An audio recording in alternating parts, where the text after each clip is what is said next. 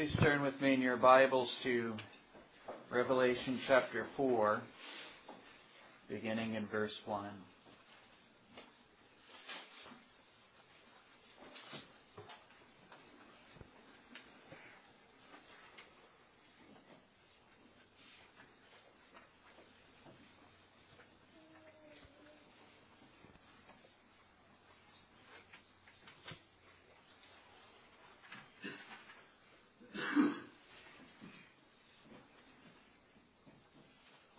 Revelation chapter 4, beginning in verse 1. After this I looked, and behold, a door was opened in heaven. And the first voice which I heard was, as it were, of a trumpet talking with me, which said, Come up hither, and I will show thee things which must be hereafter. And immediately I was in the Spirit, and behold, the throne was set in heaven, and one sat on the throne. And he that sat was to look upon like a jasper and a sardine stone. And there was a rainbow round about the throne, in sight like unto an emerald. And round about the throne were 24 seats. And upon the seats I saw 24 elders sitting, clothed in white raiment. And they had on their heads crowns of gold. And out of the throne proceeded lightnings and thunderings and voices. And there were 7 lamps of fire burning before the throne, which are the 7 spirits of God. And before the throne there was a seat of glass like unto crystal. And in the midst of the throne and round about the throne were 4 beasts, full of eyes before and behind.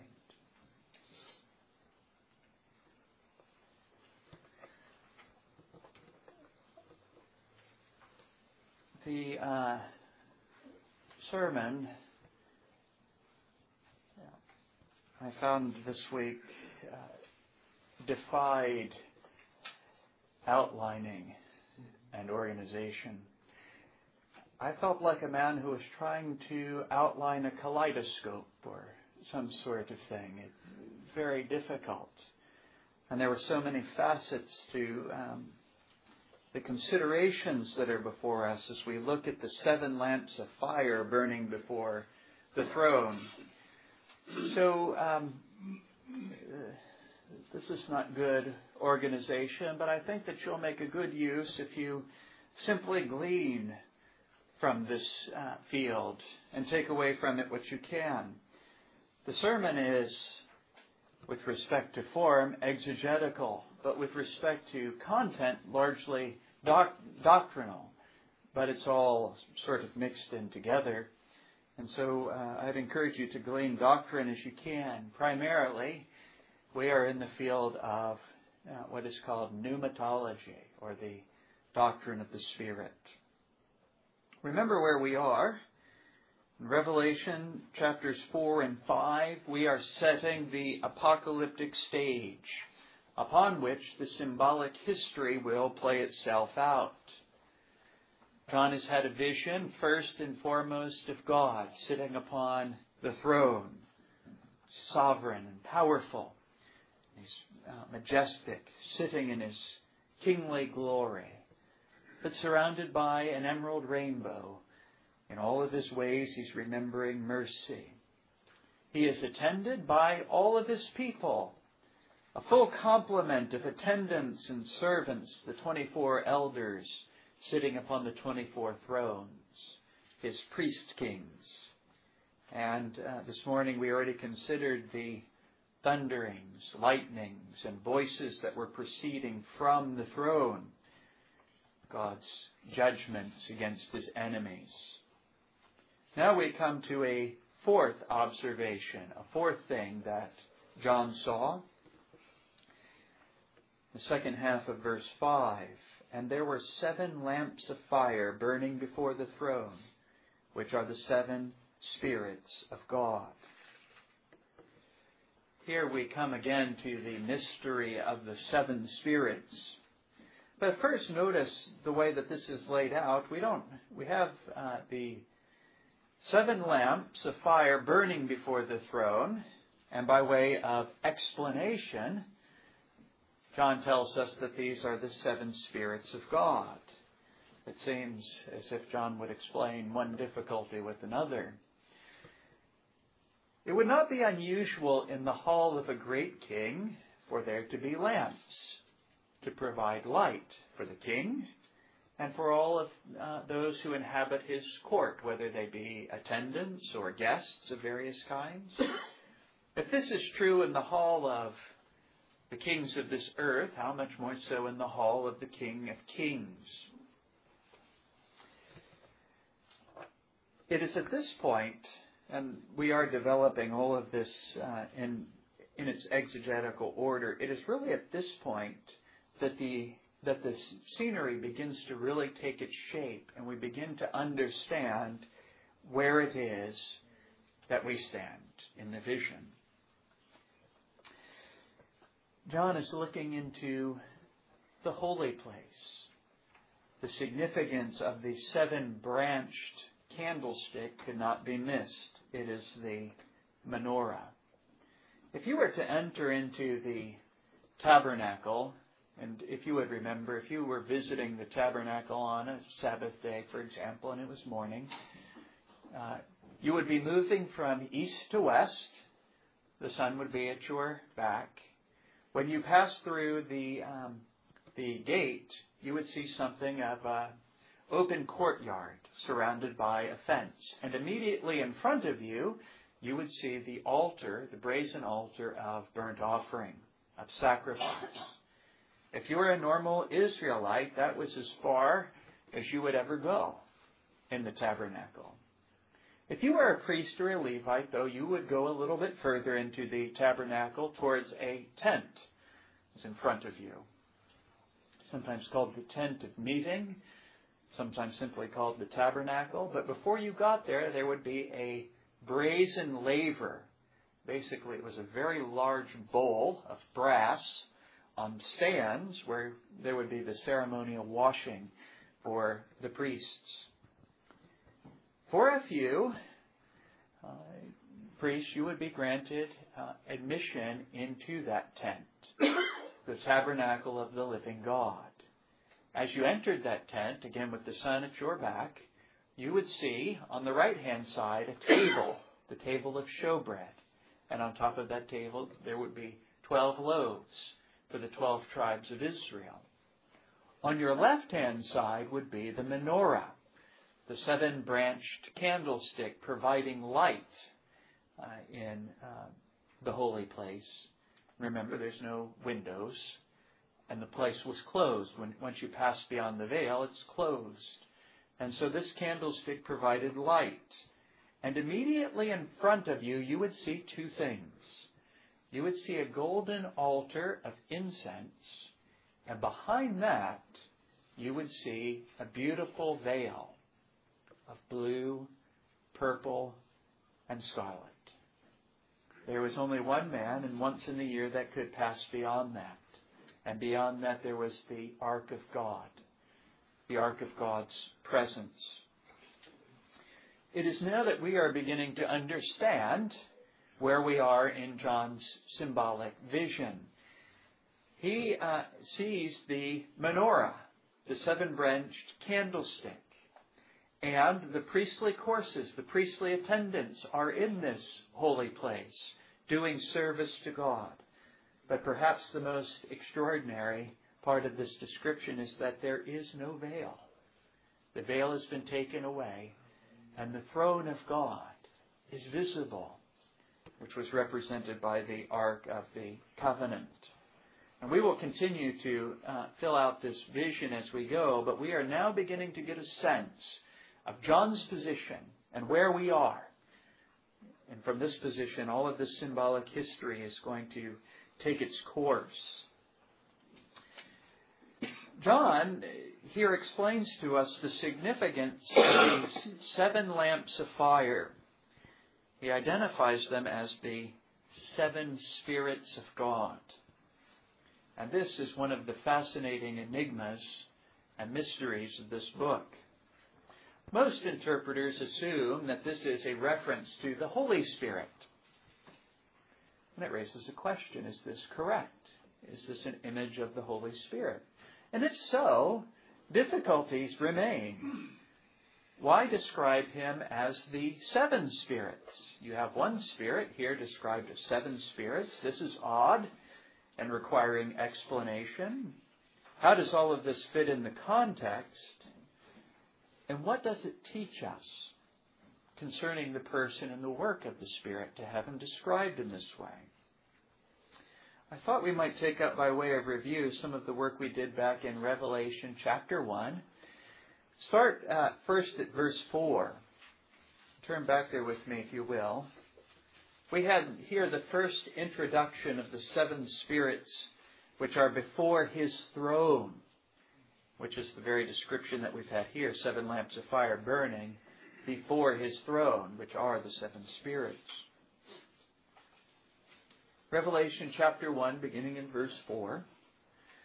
John, to the 7 churches which are in Asia, grace be unto you and peace from him which is and which was and which is to come, and from the 7 spirits which are before his throne, and from Jesus Christ, and so on.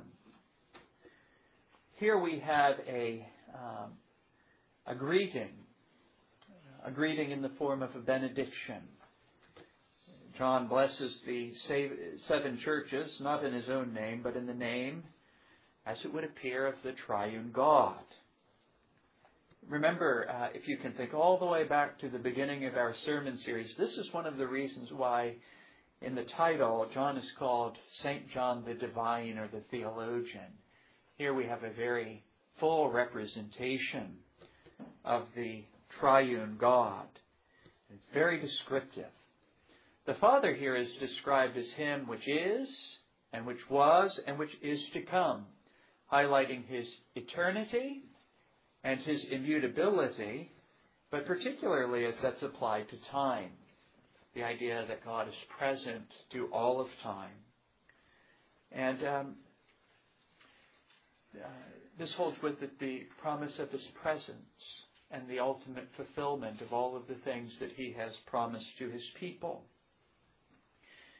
The third member in this benediction is the incarnate Son in his threefold office as prophet, priest, and king. All of this is evident right on the face of it. It's the second member, the 7 spirits which are before his throne, that have occasioned the difficulties for interpreters. And some have suggested that perhaps these 7 spirits are created spirits. One of the most interesting attempts at this explanation came from a man named Hugo Grotius. Grotius, you might want to associate him with the time period of the Council of Dort, but not as a friend of Dort. He was internationally renowned for his abilities as a biblical critic. Now, that didn't mean at that time quite what it means in our day. It meant that he was an expert in lexicography. How do you define the words that we find in the Bible, especially the difficult and rare ones? Grammar. Are we sure that we're interpreting the grammatical structure of the words rightly? Historical context that helps in interpretation. So when you, for example, Pool's book is called A Synopsis of Critical Interpreters. And by that he doesn't mean German higher critics. He means people who were skilled in the rudiments of biblical interpretation, whether that be lexicography, grammar, history, whatever was necessary for the right interpretation of the text. Grotius was a man in this regard, second to none. But when it came to synthesizing exegesis into theology, he was quite poor. He sided with the Arminians in the conflict, ended up condemned by the Estates General and imprisoned. So Grotius is an interesting figure when it comes to matters of interpretation, always to be reckoned with.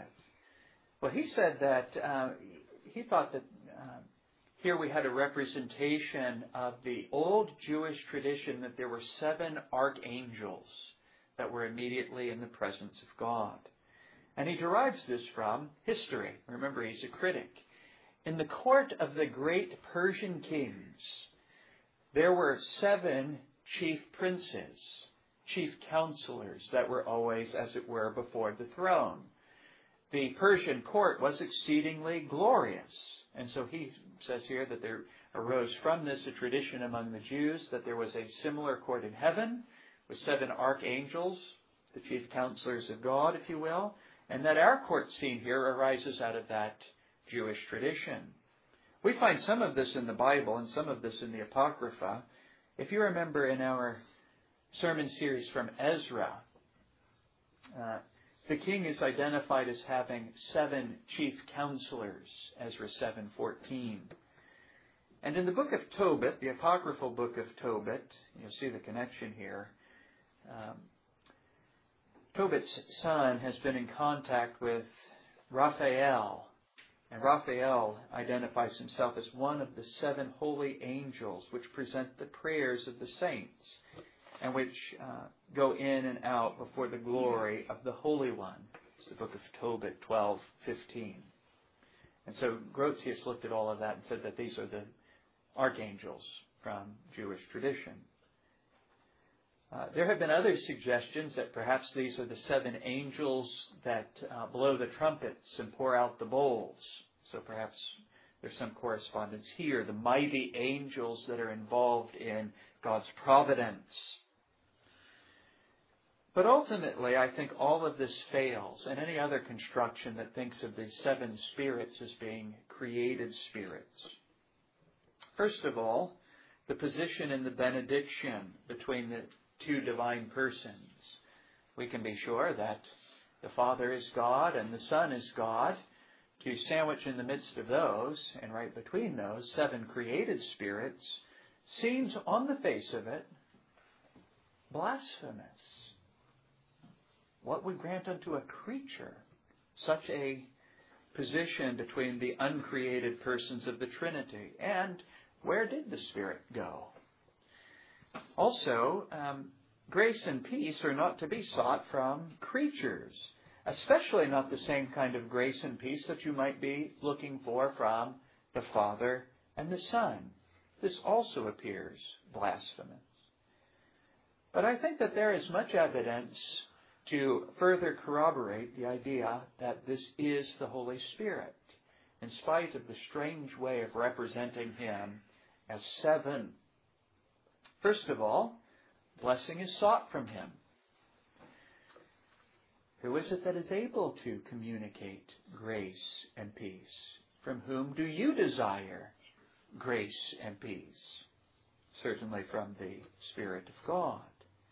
Also, we have some evidence from what we call the analogy of faith.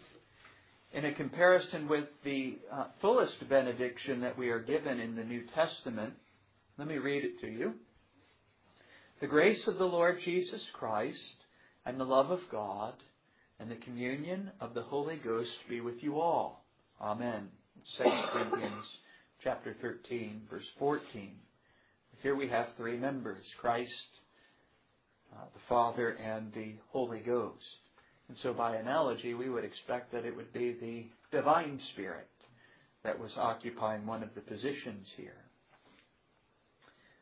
Also, the position in the benediction, this would be a harder interpretation if the 7 spirits had been mentioned either first or last, but sandwiched between the 2 divine persons seems to strongly confirm that this middle member is also a divine person. But we can do even better. Flip forward to Revelation chapter 5. What we find in Revelation 5 is that divine attributes are attributed to the 7 spirits. Divine attributes. Revelation chapter 5, verse 6. And I beheld, and lo, in the midst of the throne and of the 4 beasts, and in the midst of the elders stood a lamb, as it had been slain, having 7 horns and 7 eyes, which are the 7 spirits of God sent forth into all the earth.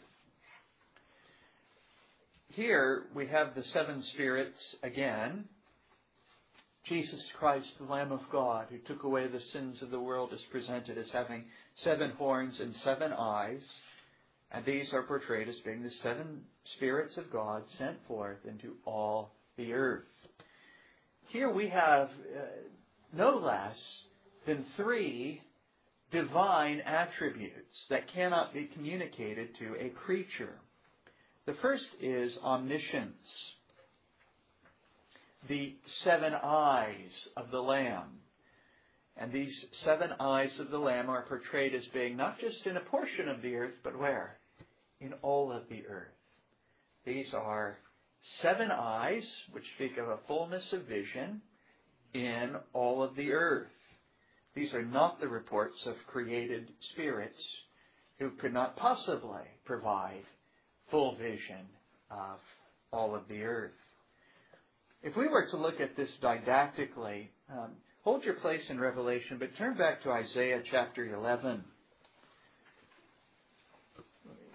In Isaiah chapter 11, we are taught about the vision of the Messiah, the vision of the mediator, and whence it arises. How is it that the God-man mediator is possessing impeccable vision and judgment, even with respect to his humanity? Isaiah chapter 11, verse 1, "And there shall come forth a rod out of the stem of Jesse, and a branch shall grow out of his roots.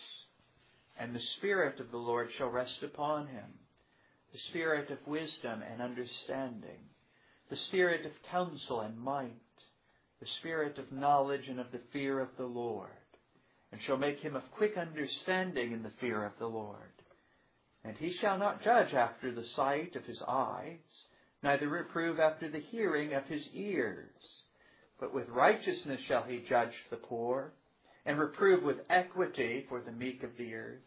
And he shall smite the earth with the rod of his mouth, and with the breath of his lips shall he slay the wicked." Notice it is said here that the mediator doesn't simply see with created eyes, nor hear with created ears, but his perfection of judgment arises from the omniscient Spirit, ever communing and communicating with him, which had been given to him and rested upon him without measure, as we will see. So the divine attribute of omniscience is ascribed to the 7 spirits, as well as omnipotence. The 7 horns are the 7 spirits. Something to keep in mind when you are interpreting Old Testament prophecy. The image of horns is a pretty common one, particularly when animals of various kinds, livestock animals appear. Frequently they will appear with horns. And the horns were symbolic of their power, their ability to fight and defend themselves, and even to do certain kinds of work. So they became symbolic images of their power and strength. This is the 7 spirits are the 7 horns of the Lamb, which also are in all of the earth. So here, power in all places, a 7-fold power or a perfection of power in all places, which is nothing less than omnipotence. And of course we know that the power of Christ in the earth is all-powerful, almighty. This is nothing less than the Almighty Spirit of God, who is also in the Scripture called the Spirit of Christ, having been given to him as his reward as mediator. And one other, that the eyes and the horns are present in all of the earth, speaks of the Spirit's omnipresence, that he is present in all places. So we take all of this in summary. This is nothing less than the Holy Spirit, the Spirit of Christ. And by way of catechetical doctrine, children, this is something that is important for you to know. The Holy Spirit is God. And the Holy Spirit is omniscient, He knows everything. He knows your secret thoughts. The Holy Spirit is omnipotent. He has all power. And He is omnipresent. He is everywhere. Already we have set before us a richness of pneumatology, a richness in the doctrine of the Spirit. But we can say more concerning the significance of this description. Why describe the Spirit in this way? 7 spirits, and likening Him to the 7-branched menorah providing light in the holy place. Well, as we have already mentioned, the language of 7 speaks of fullness or perfection. 7 eyes and 7 horns, perfection of knowledge and power. The perfection of knowledge and power belonging to Christ, which He exercises through His Spirit.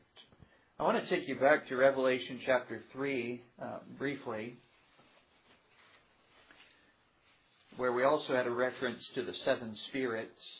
And you see Christ's, in this short epistle, the perfection of Christ's knowledge highlighted. Perfection of His power in some ways implied in all, but the perfection of His knowledge in the foreground. And He thus describes Himself.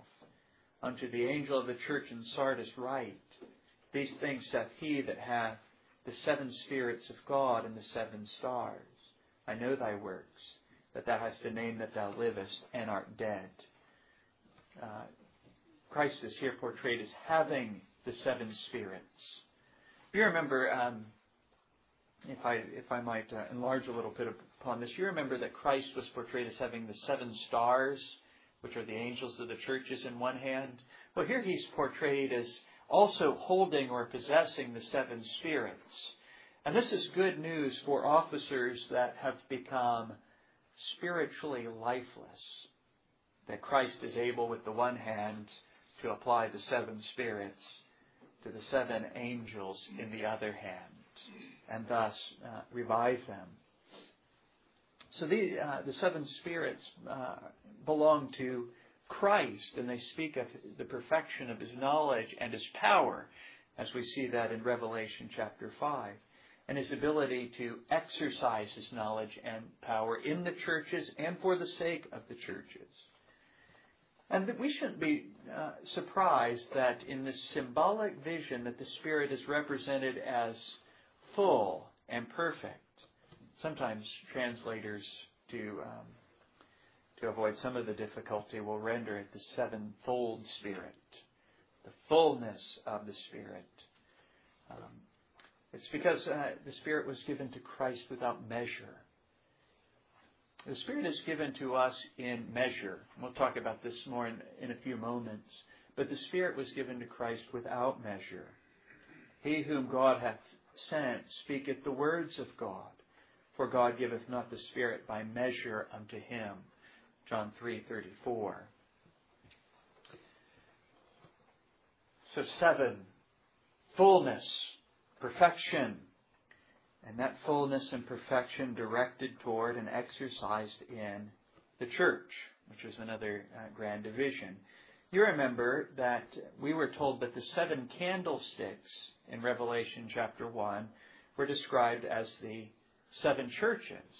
And now we have the 7 candlesticks being described as the Spirit. So what's the connection here? The Spirit animates the 7 churches, the visible church, and brings light to what would otherwise be lightless and lifeless. It's very interesting that if you have a candle, it's just a candle, and it doesn't shed any light, and it certainly doesn't have the liveliness of flame. It just sits. And so is the church, apart from the illumination of the Holy Spirit. The Spirit provides light both for the church, and that light shines abroad out into the world. So we were told in Revelation chapter 1, Jesus interprets it for us. The 7 candlesticks which thou sawest are the 7 churches. And then we're told that the 7 lamps burning before the throne are the 7 spirits. So which is it? The answer is yes.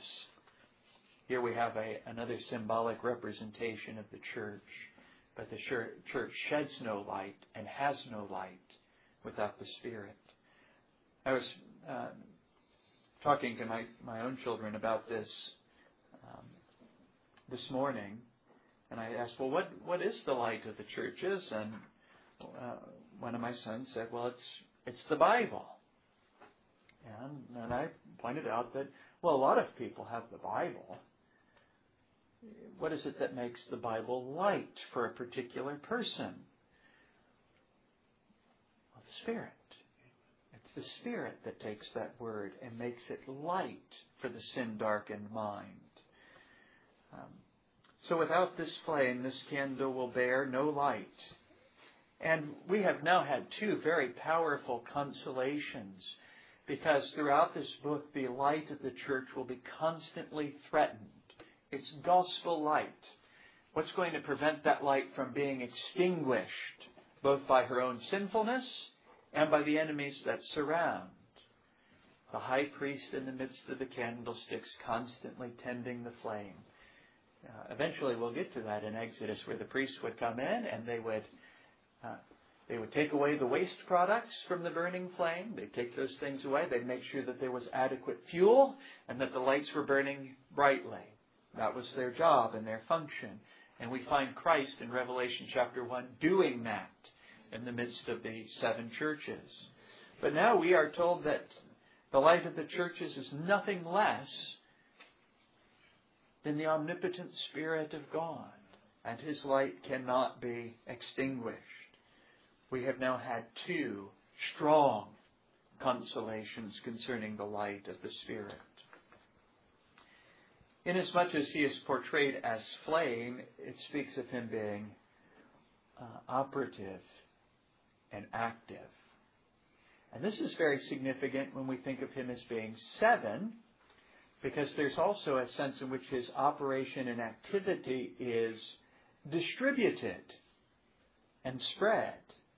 This happened, if you will remember, in Acts, when the Holy Spirit descends and is likened unto a flame of fire. But it says that there appeared unto them cloven tongues like as of fire, and it sat upon each of them.